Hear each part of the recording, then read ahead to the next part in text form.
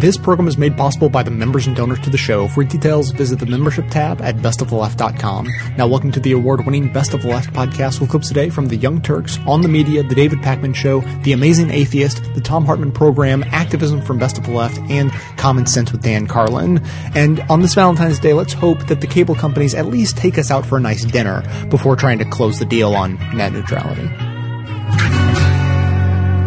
Bit of a disaster today. U.S. Court of Appeals for the District of Columbia Circuit said, yeah, net neutrality, not so much. Now, what is net neutrality? It is the idea that the carriers that bring you the internet, such as Verizon, shouldn't be allowed to discriminate against different websites or content providers. Because if they can, well, number one, they can give themselves an enormous advantage. And number two, they could take political action to, for example, if you were doing an article that was critical of Verizon. Well, look at that, your website's so slow. That's a shame, right?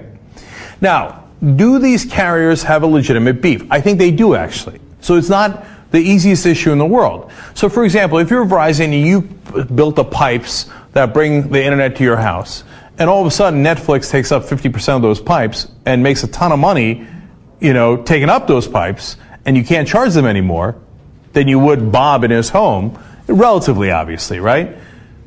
Well, I can see how Verizon would be pissed about that. I think that we should find a solution to that. But getting rid of net neutrality is not the solution, because that then gives the Verizons of the world, and Verizon is the one that brought this case, tremendous power.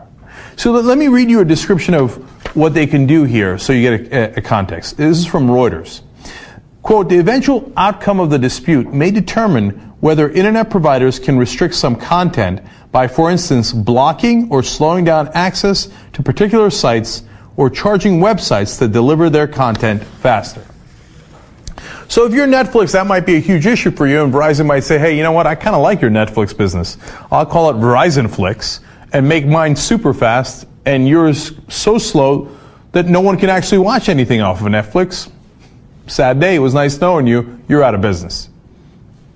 That's a problem. Okay, but like I said, the much bigger problem is, I didn't like what you said about Verizon or any of the politicians that we gave legalized bribes to do our bidding. Oh, look at that, it's so hard getting on Huffington Post. No, you hang on there for 35 minutes and you might get to read an article or two. As an example. You want to give them that kind of power? That's a terrible idea. Now, this circuit court apparently went in that direction. It is not over.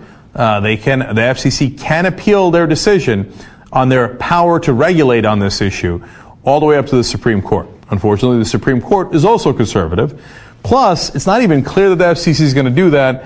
FCC Chairman Tom Wheeler at some point said that we need a two-sided market, which seemed to signal his openness to charging more to some companies so that the Verizon of the world could, get their way in other ways. Now, look, like I said, it is a real issue, so he might be on the level here, and he says, look, he's a total supporter of the open internet. Is that true? Who knows? The Democrats appoint so many corporatists, it's nearly impossible to keep up, right? So we'll have to see and we'll judge Tom Wheeler by his actions. Should he appeal this to the Supreme Court? Absolutely. Will we win in the Supreme Court? I don't know. All they ever do is hand down pro-corporate decisions, right? So every once in a while you get a decision that says, yes, Obamacare can continue. But remember what Obamacare said. We must buy insurance from private corporations. So that wasn't anti-corporate either. Citizens United, that said corporations can give unlimited money into the political system. So we're in a little bit of trouble here. If a few companies that have those pipes can control what we watch or read on the internet, that's about as bad as news as you could possibly get. I just heard some real bad news.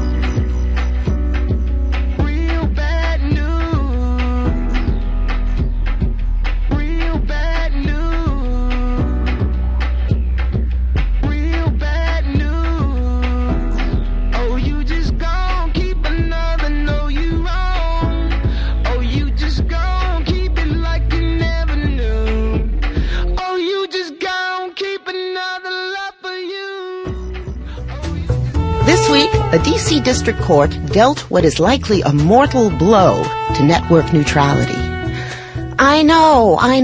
How many times I gotta tell you, this matters. Net neutrality is the idea that every internet user should have the same quality of service, whether it's you or Google or Netflix. The court went against the FCC, which sought to ensure that companies like Comcast and Verizon would not force certain websites to pay for better service or block certain websites because they were competitors. But because back in 2002, the FCC had classified internet service providers as information services and not common carriers, it lost its case this week. Now ISPs can do whatever they want and charge whatever they want. Netflix is probably going to have to pay more, so you will too. In a minute, we'll consider the implications of that decision with Siva Vaidyanathan, but first, you may be wondering why you're hearing Peter and the Wolf. It's because this show has been covering the net neutrality battle long before most people cared.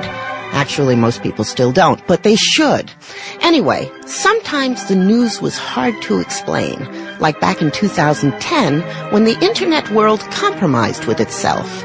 It decided that ISPs would treat all websites the same if they were accessed from home computers, but they wouldn't get the same treatment, at the same price anyway, when accessed on a cell phone. It was a big deal, but complicated, so I tried something new. Here's a clip from that piece. In the symphonic saga, Peter and the Wolf, Sergei Prokofiev assigned themes to Peter, the bird, the duck, the cat, grandfather, and the wolf. But assigning the bad guy theme in our story is tricky. Everybody thinks they're the good guy. So, in the interest of fairness, we're not assigning the wolf's theme. In our rendering, the net neutrality advocate Siva Vaidyanathan, who teaches media studies at the University of Virginia, is the bird. If we decide that the only level playing field will be that wire coming out of the wall into our personal computer, we might find that we've relegated all the freedom in the world to the 8-track tape deck over the next 20 years. And that could be a terrible mistake. Do you remember that? I do. That was a fun moment. Yeah. And it was back then, after a compromise, so-called, that ISPs would treat all services equally if you were using your computer at home, but they could charge various rates if you were accessing the internet from your phone. And it's really not so much about charging rates to you and me, the users. It's more about charging extortion rates or payola to the providers of the content. That's kind of the information ecosystem we're used to for the past 200 years. We had a brief moment, the past 20 years, when it seemed like we might actually create a level playing field where someone's expressions and ideas could win the day over a tremendous amount of capital. But in the absence of network neutrality, we're going to be reverting back to that system in which there really are going to be very few avenues for insurgents, and incumbents will dominate just about every outlet for expression. I think it's worth noting, for anyone who may have missed it, that they haven't had network neutrality on their iPhones and on their Androids since 2010. Have they experienced a different kind of service that an ordinary user might notice? Yeah, in the sense that Apple has, in a number of cases, denied access to certain companies providing apps on their phone. And while Apple has not wanted to raise the concerns of consumer advocates and civil libertarians by blocking access through the browser to certain services, the fact that Apple blocked a Google Voice app for a while is a clear indication that the phone is a different game. Anything you download from iTunes is favored by your iPhone as opposed to any content you download otherwise. In fact, downloading a video file into your iPad from any service but iTunes is very difficult and cumbersome. Does that have First Amendment implications? Not really. Does it have competition implications? Most definitely. Yes, and that was something that the judges themselves observed. That, for example, a broadband provider like Comcast might limit its subscribers' ability to access the New York Times website if it wanted to spike traffic to its own news website. It might degrade the quality of the connection to a search website like Bing if a competitor like Google paid for prioritized access. Now, in this case, we're just talking about the wire to the wall. But if most of us are mobile, and this has been going on anyway. Here, I'm going to say something sort of blasphemous. Among net neutrality advocates, as you know, I am one. I'm not sure how much it matters in the long run. I really see the last 20 years of what we call the internet, this sort of joyous, radical, anarchistic information system, as a historical blip, as a short period of time between two much longer periods of time, one yet to come, through which oligarchy rules. Oh, that's really cheerful. So what you're basically saying is back to unfair business as usual. I look at the real decision makers in our information ecosystem, and I see four big companies today. I see Apple, I see Microsoft, I see Facebook, and I see Google. And I say, what do those companies want? They aren't necessarily in the business of mastering and monitoring and monetizing what comes over your desktop computer or even your mobile phone. They want to run the operating systems of your life. They see a time in the not too distant future where so many different articles in our lives will have data flow through them. And they want to be able to monitor and monetize that data flow. They want to be the operating systems of our cars, of our refrigerators, of our eyeglasses, of our clothes.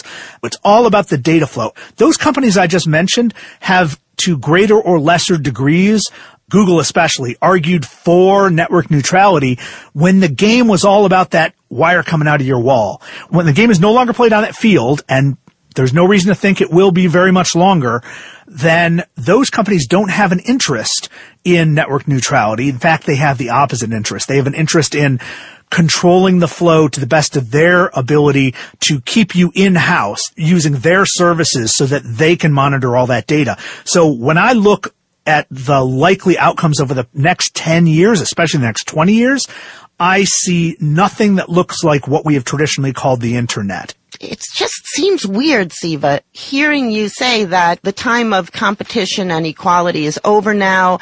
Google will just control, literally, our view of the world through our Google glasses. Oh, I can go farther than that. I don't even think we had that much radical freedom back in the day, not so long ago, for a couple of reasons. Early on in our web experience, like around 1999, 2000, we started gathering our attention through Google, and it really spiked around 2003, 2004, to the point where Google governs our web experience largely, not exclusively, and certainly not all the way around the world, but for the most part, what Google thinks is important becomes what we think is important. Now, Google never did that with a heavy hand, but it did it with enough subtlety that Google was able to convince us that this was the natural way. The fact is, if we want things that markets don't provide easily, if we care about network neutrality and the beautiful results that we've had from it, all this creativity, this openness, this free speech, if we want all that, we're not wise to settle for traditional cable broadband as the battlefield. I honestly can't tell how you feel about this. Are you resigned? I'm not optimistic that the people of the United States of America will rise up for network neutrality in any form.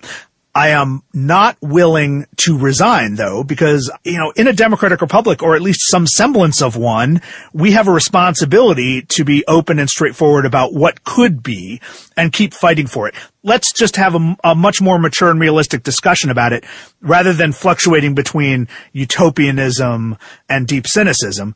We really need to have comprehensive discussion in this country over the regulatory framework that will guide our use of data over the next few decades, because it's not about the internet.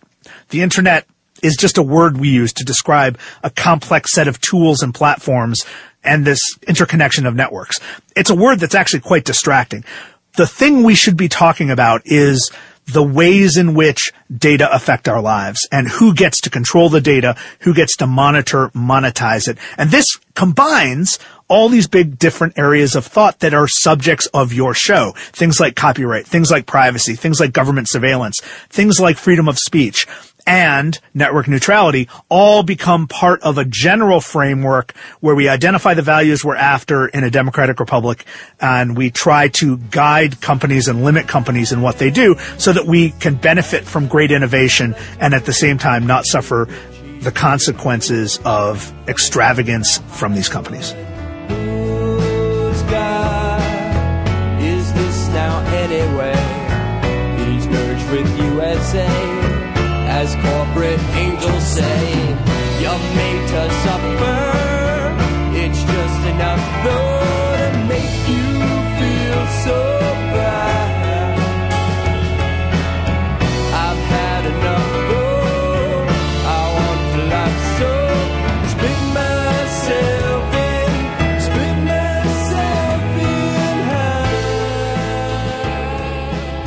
I'm joined today by Dr. Everett Ehrlich. He is a former Undersecretary of Commerce in the Bill Clinton administration, also president of ESC Company.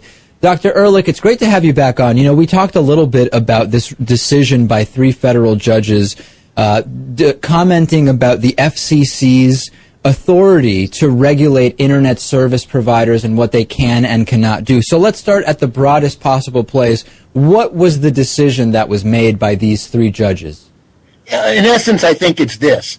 The 1996 Telecom Act says that the FCC can do stuff to promote broadband internet, to expand it, make it better, help it along.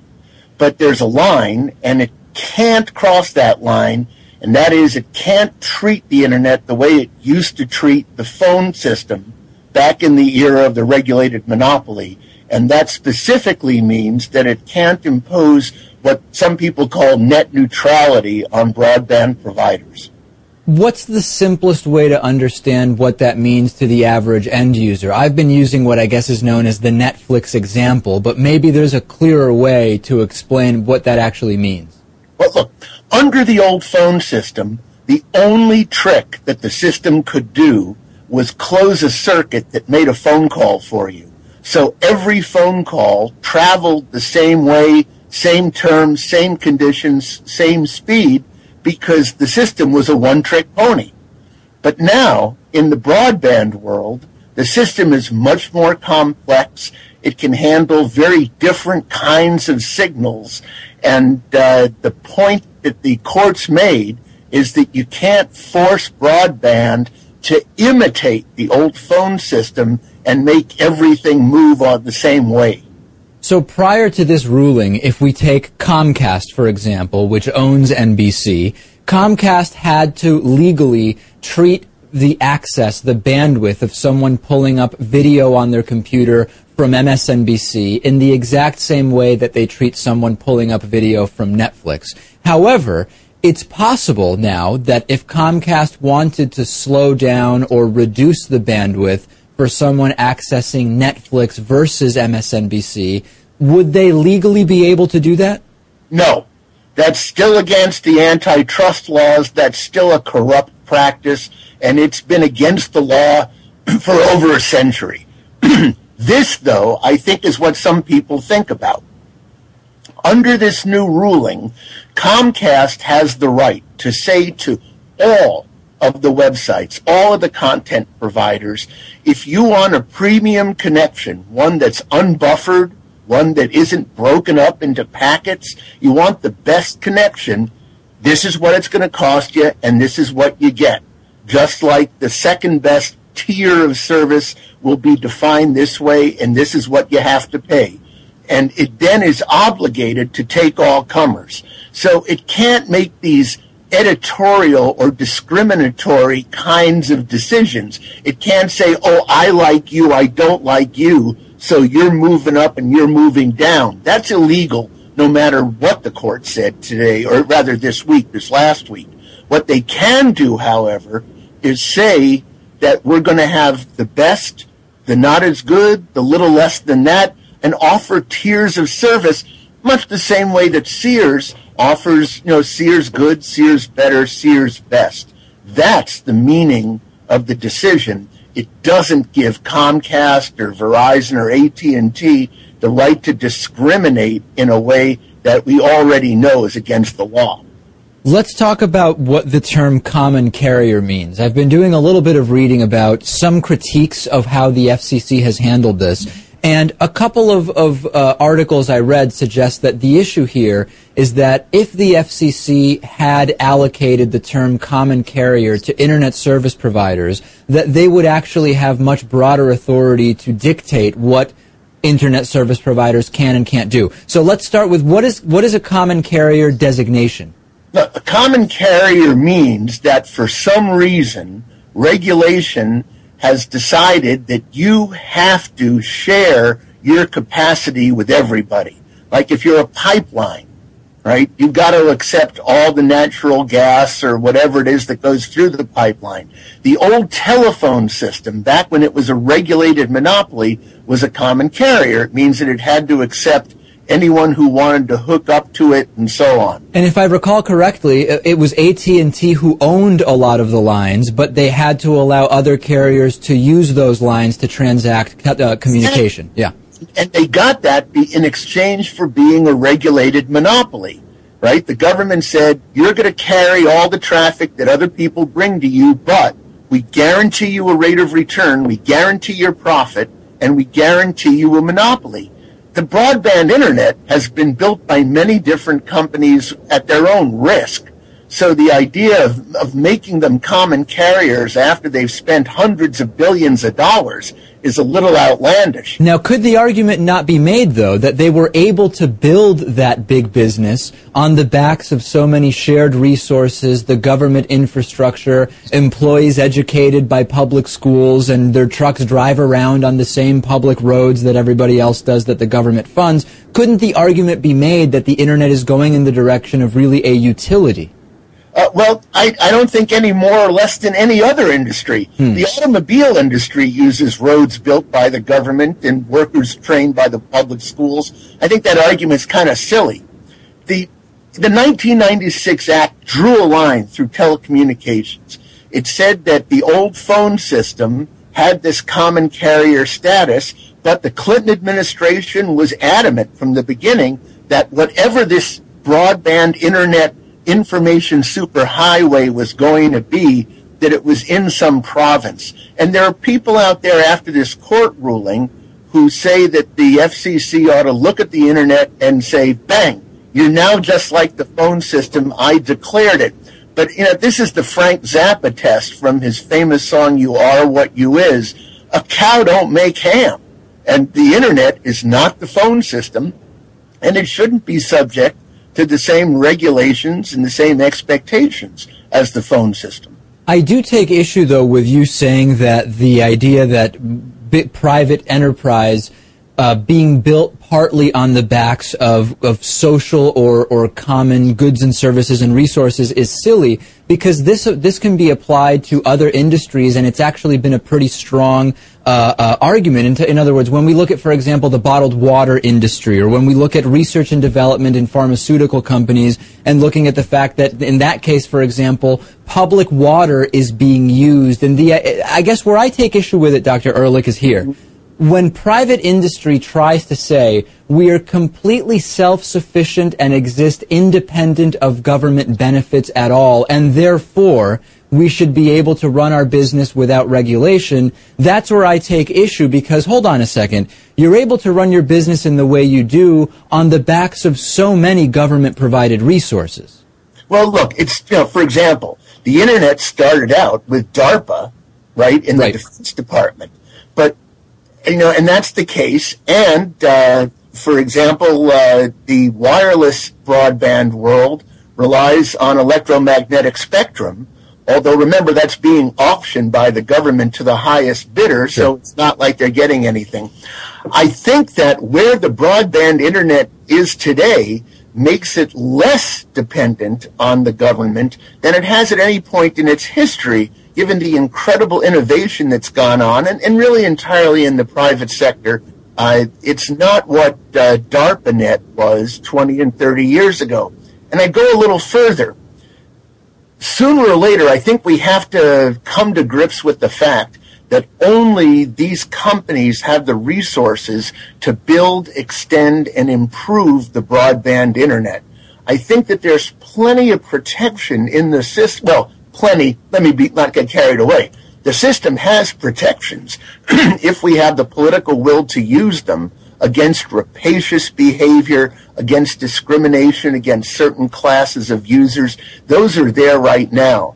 But if we want to have an internet that is rapidly moving up in world rankings of speed, that's continually expanding, that balances many different competing technologies, wired, wireless, cable, fiber, telco, and the like, then it's going to have to be done by the private sector, and we're going to have to achieve some kind of partnership with them. Yeah, I don't disagree with that. My concern, though, is when we look at the numbers, South Korea, Canada, the internet speeds that they have rolled out even over the last month, it's incredible that with the private sector leading the way here in the U.S., we still have such slow and overpriced internet. It is truly incredible when compared to other countries. I think you're exactly wrong. First, the International Telecommunications Union, the UN body, sees U.S. broadband as being among the world's cheapest. And if you look at South Korea, for example, 65% of Korea lives in Seoul, which means they live in cramped little apartment buildings, and wiring up a local loop in Korea really means run a wire up and down an apartment building. Here, it means run a wire through a suburban residential neighborhood. That is the driving difference between internet in the U.S. and internet in Korea. In fact, David, if you look at what's happening in Korea, the average speed of Korean internet hookups is declining, while ours is increasing at one of the fastest rates in the... Sure, but what we have to consider, Dr. Ehrlich, we can't ignore the fact that that may be because in the U.S., the average speed is increasing because more people are getting any access at all. So when you average in something instead of averaging in zero, that's going to help the average person's access speed. I think we're getting a little muddled, though. Well, okay, but look, in the U.S., 90% of the population has access to 4 providers of 10 meg or more. In Korea, speeds are declining because now that they're done wiring up the apartment buildings, they've got to go out into the countryside. Right.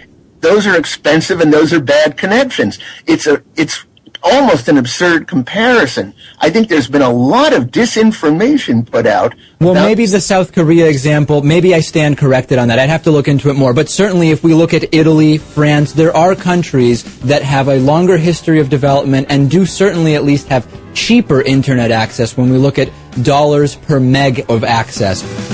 Okay, part 2, now clear the house. The party's over, take the shouting and the people get out. My friend David Pakman is in the middle of a fundraising campaign to expand the reach of his show from 4 to 5 days a week. The David Pakman Show has never been funded by big corporations, but always directly by our audience, and we're asking for your help to expand our show to 5 days per week. This will allow us to compete head-on with the homogenous corporate media that you and I are very tired of. We need to fund extra staff hours, hire a new part-timer, upgrade our video editing equipment, and pay for more bandwidth, and we're asking for your help. With only 10 days remaining, they have raised nearly 50% of their goal. For all the details on the fundraiser, including the perks you can get for donating, click the Indiegogo banner at davidpakman.com. Who did we borrow from? Who did we borrow from? Is net neutrality dead? The answer is a decided maybe, but with a grim outlook. Unless the chairman of the FCC is willing to change the classification of broadband services from informational services to common carrier services, net neutrality might be dead. Isn't it amazing how it all boils down to what language we use to classify something? Broadband services, under their current classification, cannot be regulated much by the FCC. If it were to be reclassified, it would fall under Title II of the Communications Act, which would allow for telecoms to be more regulated and protect net neutrality. Critics argue that this would kill competition, to which I respond, what competition? Just look at the market you live in. How many cable companies will provide service to your home or apartment? If the number is over 2 or 3, then you're living in a paradise of competition. Most people in America only have one choice, maybe 2. Now Netflix has jumped into the fray. Netflix has said it would rally its members to demand the open internet they are paying their ISP to deliver. In other words, Netflix is threatening to set their mob on the FCC and the ISPs. Can we blame them? If net neutrality is dead, the cost of most streaming or online services will increase. It's simple math. If it costs more to deliver streaming TV shows or movies, you'll pay more for it. Hopefully, more companies will follow Netflix's lead and demand a free and open internet. We need new legislation and a modernized version of the Communications Act. This act should enshrine net neutrality and more competition in the telecom industry, not less. The greatest irony in all of this is that these ISPs say they want less regulation to increase competition and innovation, appealing to libertarians. Smart move. Americans are certainly frustrated with the government, so taking an anti-government, pro-free market stance seems like a winning bet. But what these companies don't tell you is how they regulate who can set up cable franchises, and they ensure that very few companies can compete in the telecom industry. They hide behind free market principles when it suits them, but really they've been using regulation to stifle competition for years. There's an awful lot of confusion about what net neutrality is. Mostly because big ISPs continue to propagate misinformation designed to muddy the waters around the issue, but it's really not a difficult subject to grasp. Net neutrality is simply the principle that internet service providers should enable access to all content and applications regardless of the source and without favoring or blocking particular products or websites. Without net neutrality, your ISP can decide for you what sites you should visit. They can allocate tons of resources into making sure that sites they like load nice and fast, and they can make other sites take forever to load, or block them entirely. A 2006 study by Akame revealed that 75% of people would not return to websites that took longer than 4 seconds to load. So rescinding net neutrality is basically giving ISPs like Comcast or Cox or Charter, and why do they all begin with C? It's basically giving them the ability to reign supreme over the internet like gods. We choose what you see, unless you pay us more. That's the plan. The end of net neutrality would result in ISPs essentially doing a cyber shakedown. They want to go to all the big sites that rely on traffic and users and say, hey, pay us more money or your site is history. What choice will most companies have? The ISPs also want to come to their users and say, hey, you want your shitty, non-premium sites to load quickly? Okay, pay us more money.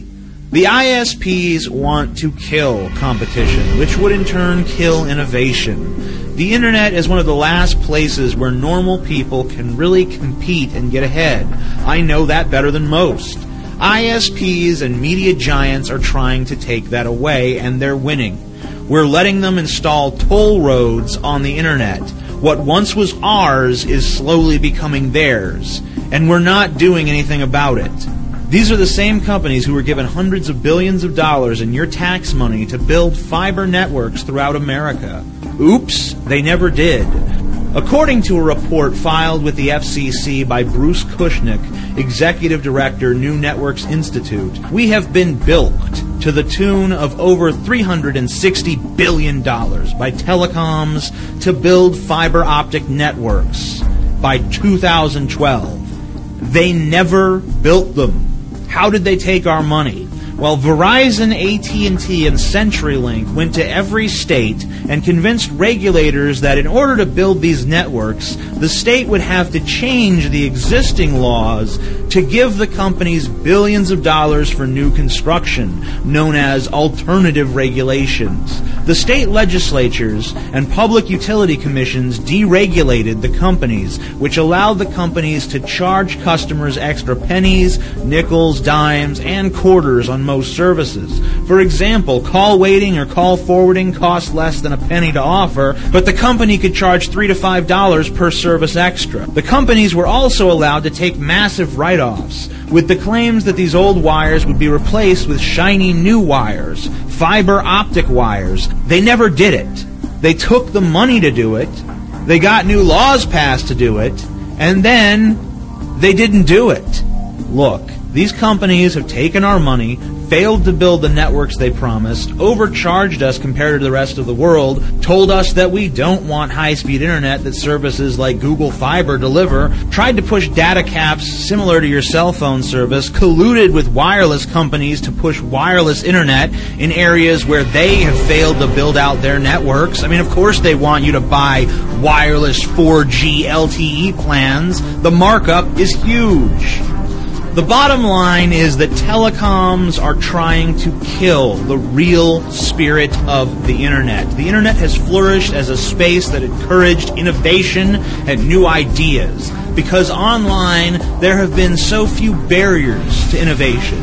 If someone likes your app or website, they're free to share it. Now we face a future of someone not being able to create the next big thing because they can't afford to pay a premium for high-speed content delivery systems that may now be under the total control of ruthless companies that have lied, cheated, and stolen from us at every possible turn. What can we do about this? 1, we need to encourage and lobby more cities, states, and communities to invest in building their own fiber networks. Many communities and cities are waking up to the fact that we can no longer rely on greedy ISPs to build the networks. Cities from Seattle to Chattanooga are making long-term investments that will keep innovation moving forward. Plus, it would bring in more revenue to many cash-strapped cities, and it would force these ISPs to actually compete instead of staying complacent with their nice monopolies. 2, end all subsidies to telecom companies. They don't need them, and they have never used the money to build the infrastructure that they promised. Number 3, end cable company monopolies. We need new legislation which allows more companies to enter the market to challenge established companies. Only when companies compete do consumers win. 4, encourage the FCC to once again impose net neutrality rules on the telecoms.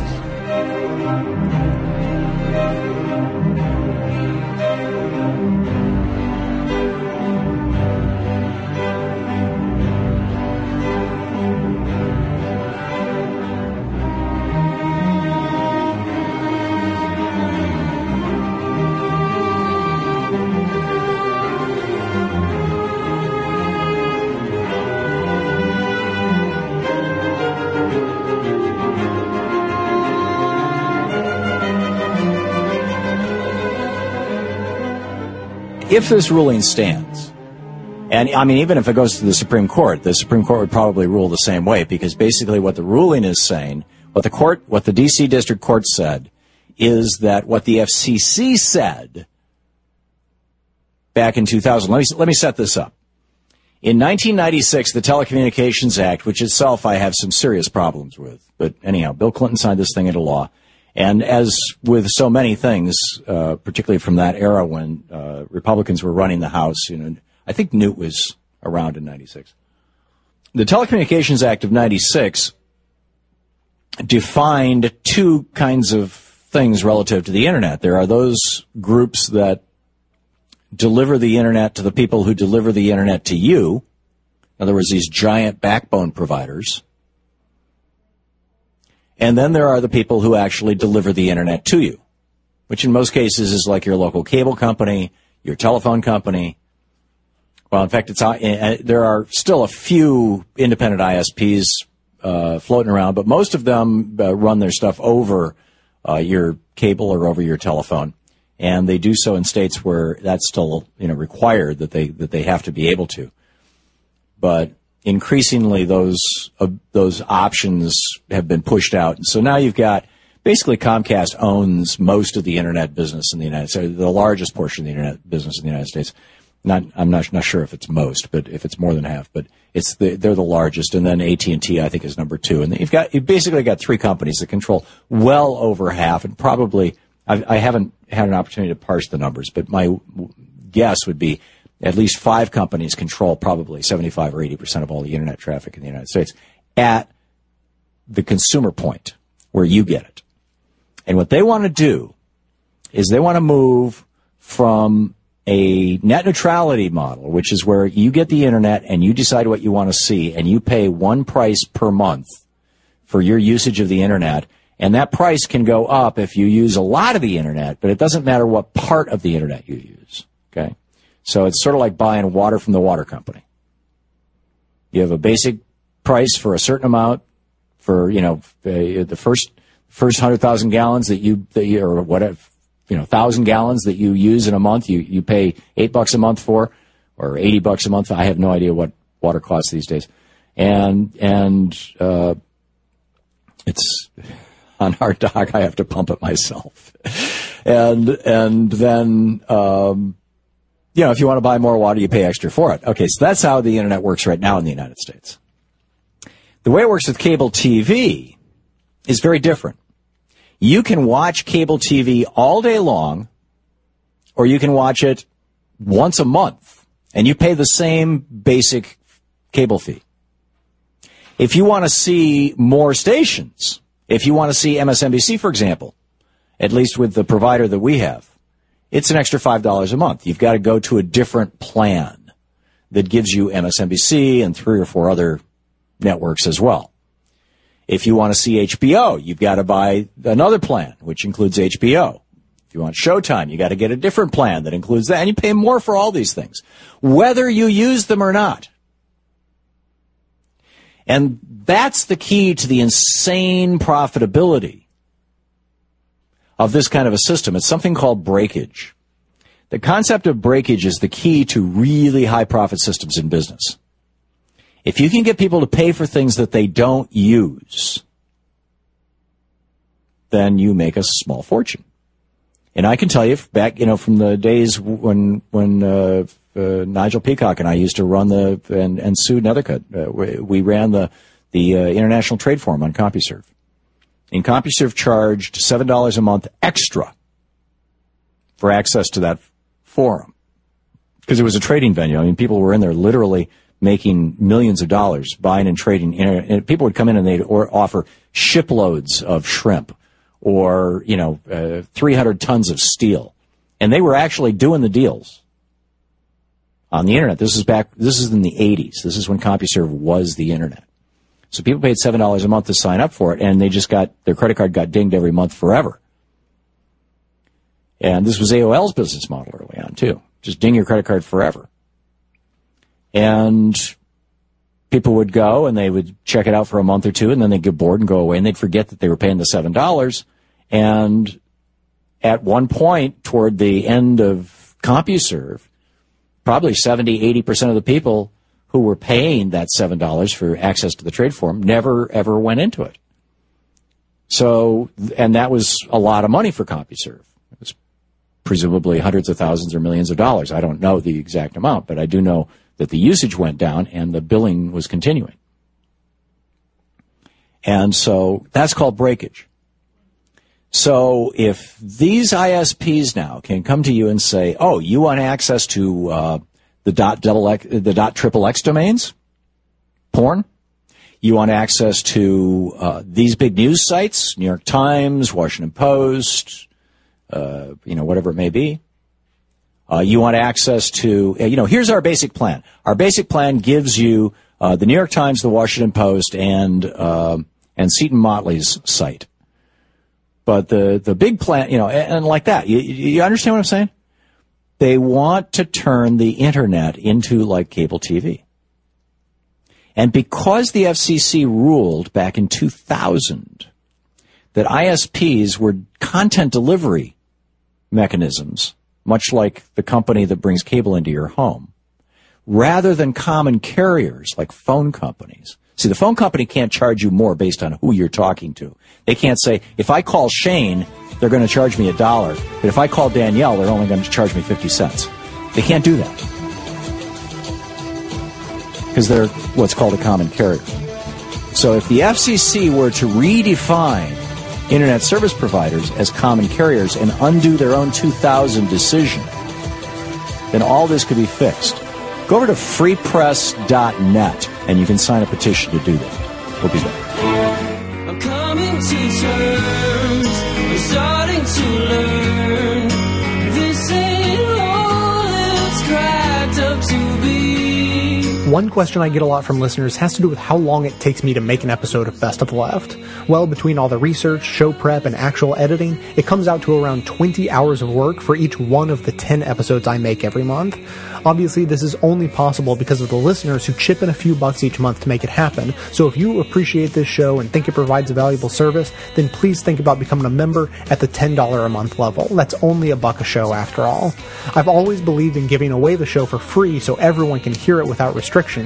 So if you can afford $10 a month, that covers yourself and several others who maybe can't afford to pay but who need to hear the show as much as anyone. As thanks, members also receive bonus content including extra voicemails, behind-the-scenes stories, and more of my personal musings. Thanks so much for your support.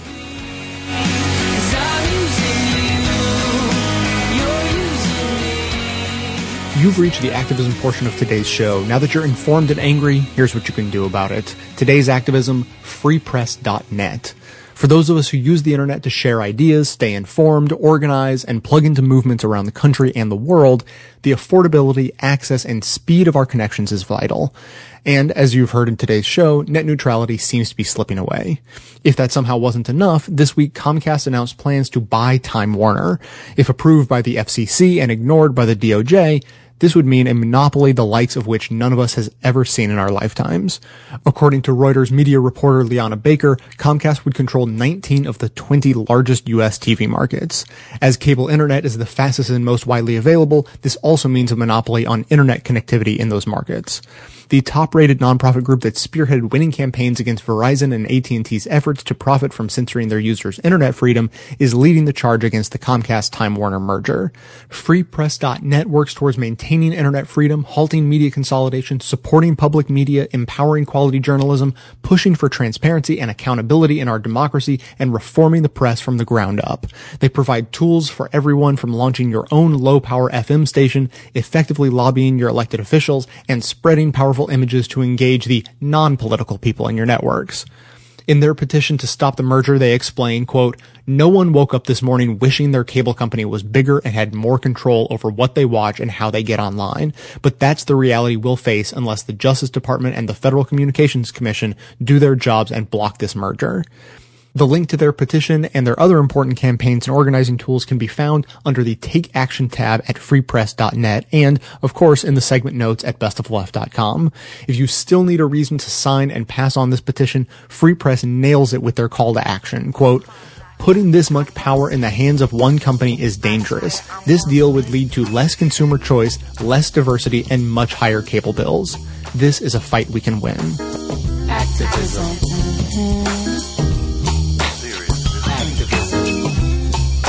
Come on out from in front of the television.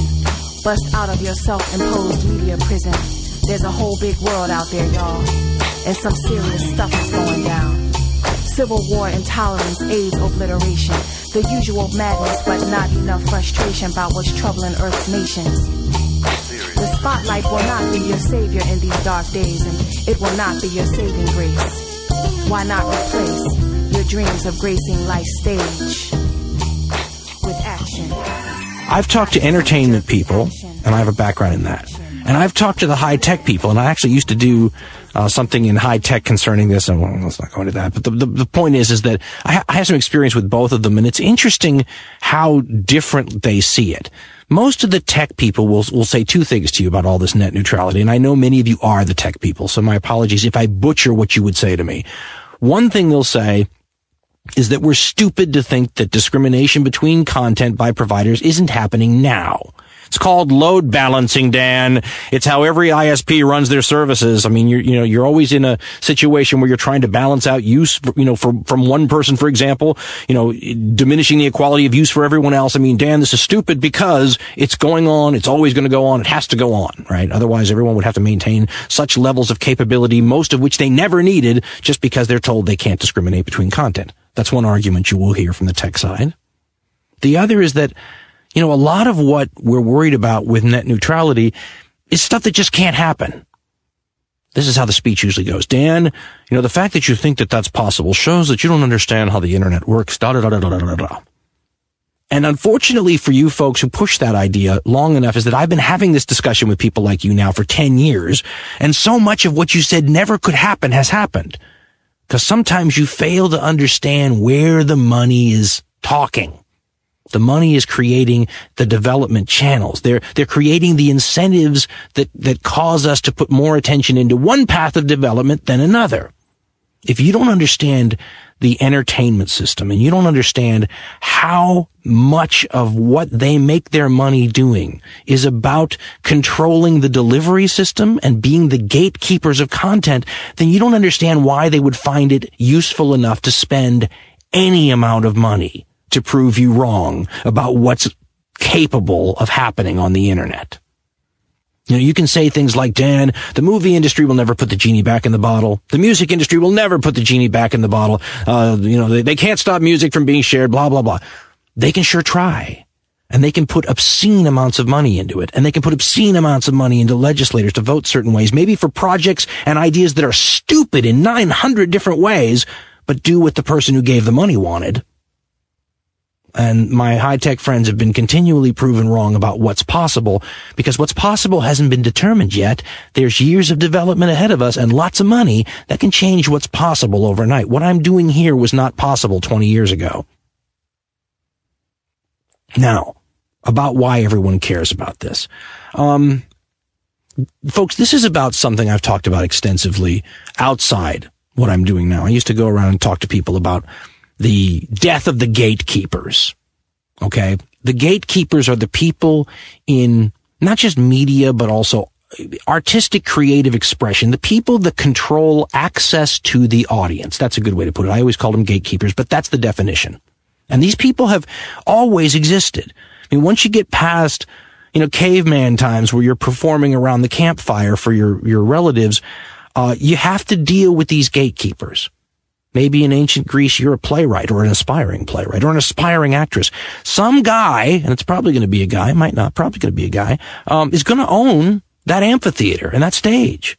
Now, it may be Athens. It might be a publicly owned thing, but you're still going to have to get through some gatekeeper and some censor who not only can decide whether or not they like your stuff. I have to like your stuff before the audience gets to decide if they like your stuff.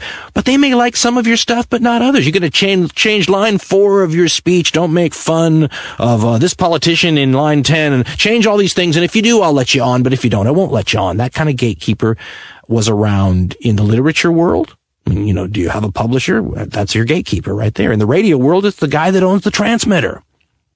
In TV and movies, come on. It's the casting couch and the director.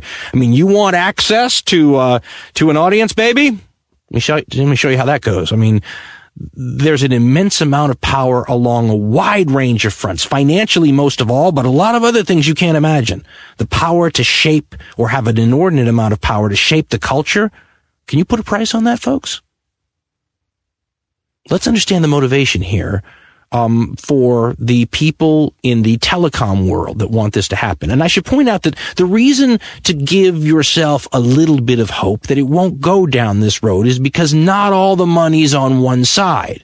There are other big players who don't want what the telecoms want and the big internet providers want. So there's money on both sides, and that provides some cover.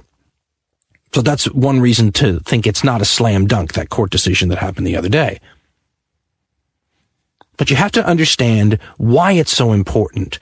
In just the financial sense, like I said, there's a lot of other reasons it's very important. But if you're a company that provides, content. I mean, there's a reason that Comcast, which you think of as like a cable provider, bought NBC, which you think of as a television distribution method. It's because it's all converging. Okay, what you want to control is the distribution method, and then you want to give yourself every advantage you can. Do you know why when you go into a convenience store, certain displays are where they are? Do you ever wonder why this soft drink is there on the shelf and this other soft drink is way tucked back in the corner? There's a whole science. You can go into an educational field where they teach you the science of product placement and all this. And folks, the product placement people give money to the places that do what they want. I mean, if I'm this soda company and I want this convenience store chain to put my stuff way out in front of my competitor, that's going to be cash. It's going to take cash to do that. That's a wonderful source of income for those people who then will put the product that paid them out in a more high-profile place than the product that didn't. That's what these people want to do. They want to control that again. Advertising is dying. This is the kind of thing that these people see as a way to restore some of the revenue streams. Can you imagine what a big player, I'm not going to use any names here, let's just take the biggest player in digital content delivery, and what happens when they decide to create a multiple tiered pricing plan, okay? And the highest tier gives you the entire internet. It's everything you have now. We're not taking anything away from you, consumer. You pay our highest price, you get it all. We just thought we would be consumer friendly and realized that internet can get expensive. So we have packages that don't include stuff you won't use. If you're not going to use that stuff, why should you have to pay for it, right? This is a consumer-friendly move on our part. So we have a tier below the top tier, which is everything, which is most everything, but not these little corners that no one ever really goes into. It's not that much of a step down, but we could charge you less. And you just keep going down these tiers until finally you get the more basic packages, which are like, look, these are the 20, you can go to the 20 websites, that most people spend their time on, and we can give it to you maybe almost free. Almost free. That's because those 20 websites are giving me money, and then that defrays the cost. But, so the lowest tier package, you can get your NBC News, you got your CNN, your Amazon, your Drudge. I mean, what more do you need? Most of you don't use anything more than that. And that's how someone like, let's just take NBC News now. Maybe they're saying, we really need to catch up in this internet thing. No problem. We'll just pay that big provider, pay them a lot. It's a write-off for us, and make sure that we're in the most prominent position. Product placement, right? Now, I've had some high-tech friends, and I was discussing this with them, and their line is, I don't mean to speak for all of them, but one guy said, look, what's the problem, Dan? The point of them getting product placement doesn't shoot you off the internet. No, but here's what's great about neutrality. It's as easy for you to get to me as it is to get to NBC right now. Do I compete with them? Hell no. They have millions and millions and millions and millions of people, right? And I don't. But it's as easy to get to me as it is to them. What happens when we live in a world where the people who can provide the data can fleece those big companies for a ton of money by offering them premium delivery to their consumers, something that allows them to stand out from the noise? Yes, podcasts might still be out there, but we're going to be like the cable access channels. You're going to have beautiful high-def color NBC, streaming real quickly, and you're going to have, grainy, black and white, bad audio, takes forever to download, Dan Carlin channel 137 cable access. I mean, if you think that that's okay, then maybe you think there's no problem with this. But people who tell me that this isn't going to happen don't understand the motivation why all these companies would spend this much money. Their open excuse is, they say, we just don't want the government telling us how to run our internet services. Yeah, sounds great, but not worth the kind of money you're putting into it. We all understand that the gatekeeper is one of the most lucrative roles in the media delivery chain. The internet has destroyed that. There are a lot of people putting a lot of money and a lot of effort and a lot of backdoor deals and everything else into trying to restore that as much as they can. And the people who say to me, Dan, they'll never be able to restore it completely, don't exactly fill me with a ton of confidence. If they're 90% successful, we have a very different internet than what we have today.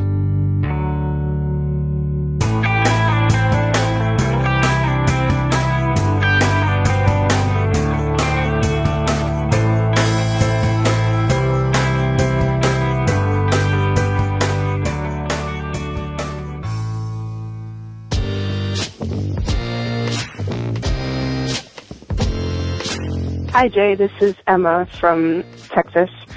And this is in response to the sort of abortion debate about what is really the crux of the matter.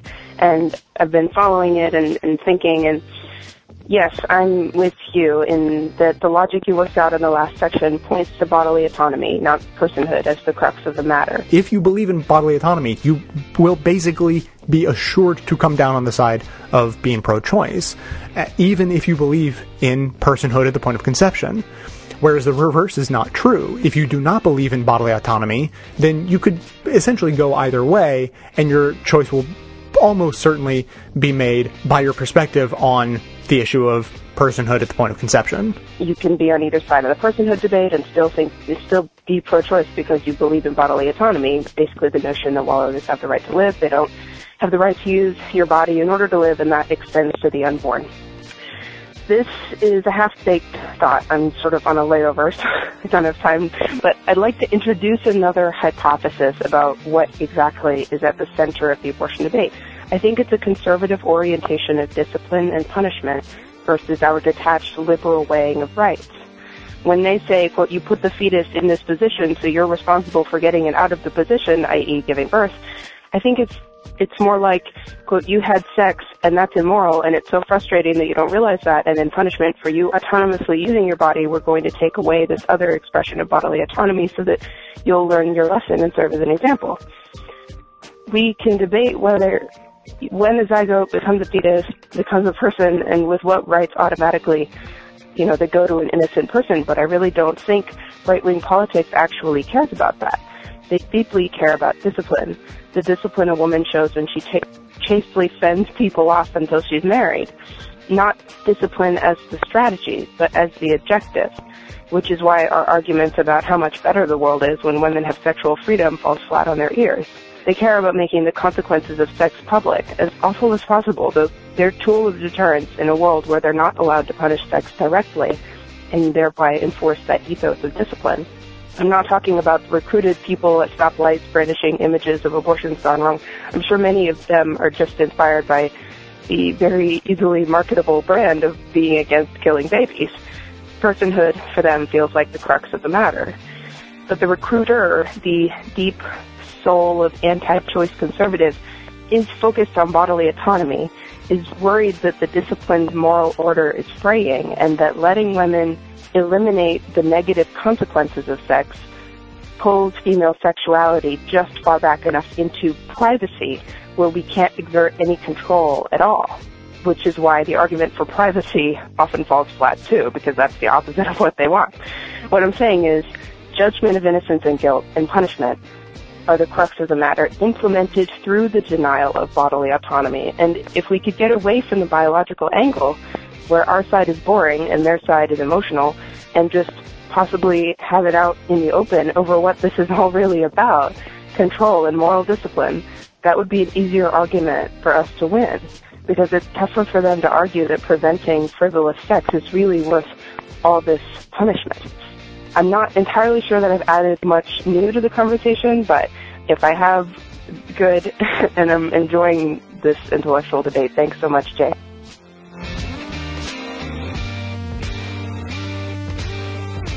Hi, Jay. This is Nathan from Vancouver, Washington. I'm calling about the recent discussion about the conservative, Republican, right-wing abortion prohibitions and so forth, and how there was discussion of personhood. I think the problem is, in the discussion, is that some people do think of it as personhood. And there's an interesting book called Conservatives Without Conscience by John W. Dean, that introduces some research about authoritarian personalities and authoritarian dominator personalities, which gets you down a rabbit hole to help understand that when we say Republican or conservative, they're not all the same thing. So a conservative is somebody who just kind of wants the boat not to be rocked too badly, but you'll notice that a conservative, if something has changed and it didn't destroy the world, they don't necessarily want to roll that back. Whereas I think more of the people that we're dealing with abortion are of the more authoritarian, and they think that, like some of the other callers have said, pregnancy is a consequence of sex, don't cheat. right? It's just a matter of you stepped out of line and that's not allowed. And so it's more of an authoritarian response in that case. But there are just as many people probably who believe in the personhood aspect of it. And there are just as many who think that abortion being hard to get is the way it has been their whole life and they want to keep it that way. And so it's really important with these issues to not think of the world as two kinds of people, progressive and conservative. Because, like I said, conservative and authoritarian, they end up lining up on a lot of issues. But that doesn't mean they're the same things. Just like, they line up with libertarians on other issues, but they're not, they're totally not the same thing. And for libertarians, it's a bit more stark, but there's some interesting research that Conservatives Without Conscience leads you to that gives you some insight into some of the different kinds of people that we see on the right wing. Thanks. Bye.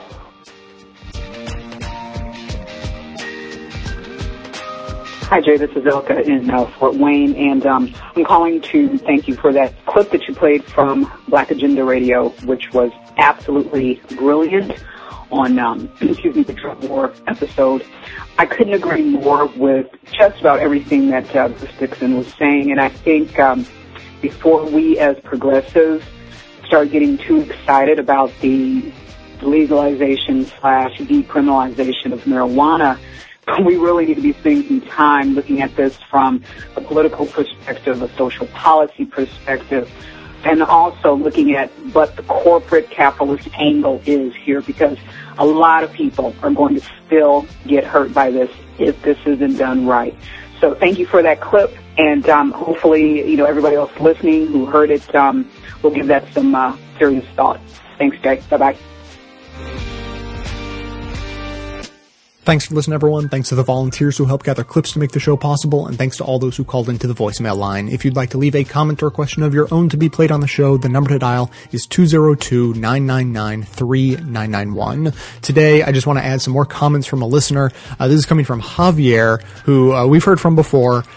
He falls into the shyness sweet spot, where he explains that he is too shy to call in and leave a voicemail. But then evidently he is not too shy to explain that he is too shy to leave a voicemail, and I just love that. So this is from Javier. The subject is, to legalize drugs, we need to boycott drugs. And this is what he says. Because I'm from Mexico, the war on drugs has always been the number one cause on my radar, but unfortunately I probably have the least popular message you can have about drugs. The first part is a crowd pleaser. It's that we have to legalize drugs. When you say that, people applaud, and every time you have a discussion about drugs on Facebook, 36 people only contribute the word legalize and then go on and do something else. Now here comes the super unpopular part. Until drugs are legal, you cannot do drugs again. Seriously, my fellow liberals will be happy to boycott any business for any reason, but have absolutely no curiosity as to what giving money to a drug smuggler funds. Well, I grew up around it, and I will tell you what it funds. It funds kidnapping, torture, human trafficking, slavery, not exaggerating, and murder. Let's take even the most harmless drug, which is pot. If your neighbor did not grow it, then you helped somebody do something terrible in Mexico or Colombia. I actually deleted what some of our most famous smugglers do from this email, but let's just say that one guy had the nickname the Ear Chopper. And while pot is not a gateway drug for addicts, it sure is one for drug smugglers. The steps are growing and smuggling pot, then kidnapping and performing assassinations, then smuggling cocaine and heroin once you have the funds, infrastructure, and manpower. Google Mexican vigilantes. Actual civilian uprisings have been needed since drug dollars have completely poisoned the Mexican legal system. I know the best of the left loves analogies, so here is one. A liberal who does drugs is like a vegan who eats at McDonald's, assuming all the cows died of natural causes. Now, point number 2. The main reason drugs are not legal is because white people have no incentive to legalize them.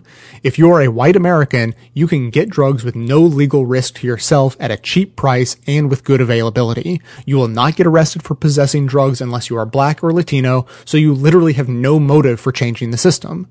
If the only person of color you know is your dealer, you probably don't know how drug arrests destroy communities. Yet it is white people who need to protest, since the people who are mostly killed or imprisoned over drugs are too busy with civil rights, protecting voting rights, immigration, and ending discrimination. In other words, unless we create a liberal shame around illegal drug use, drugs will remain illegal. Once people run out of money to travel to places where drugs are legal, they'll start to protest.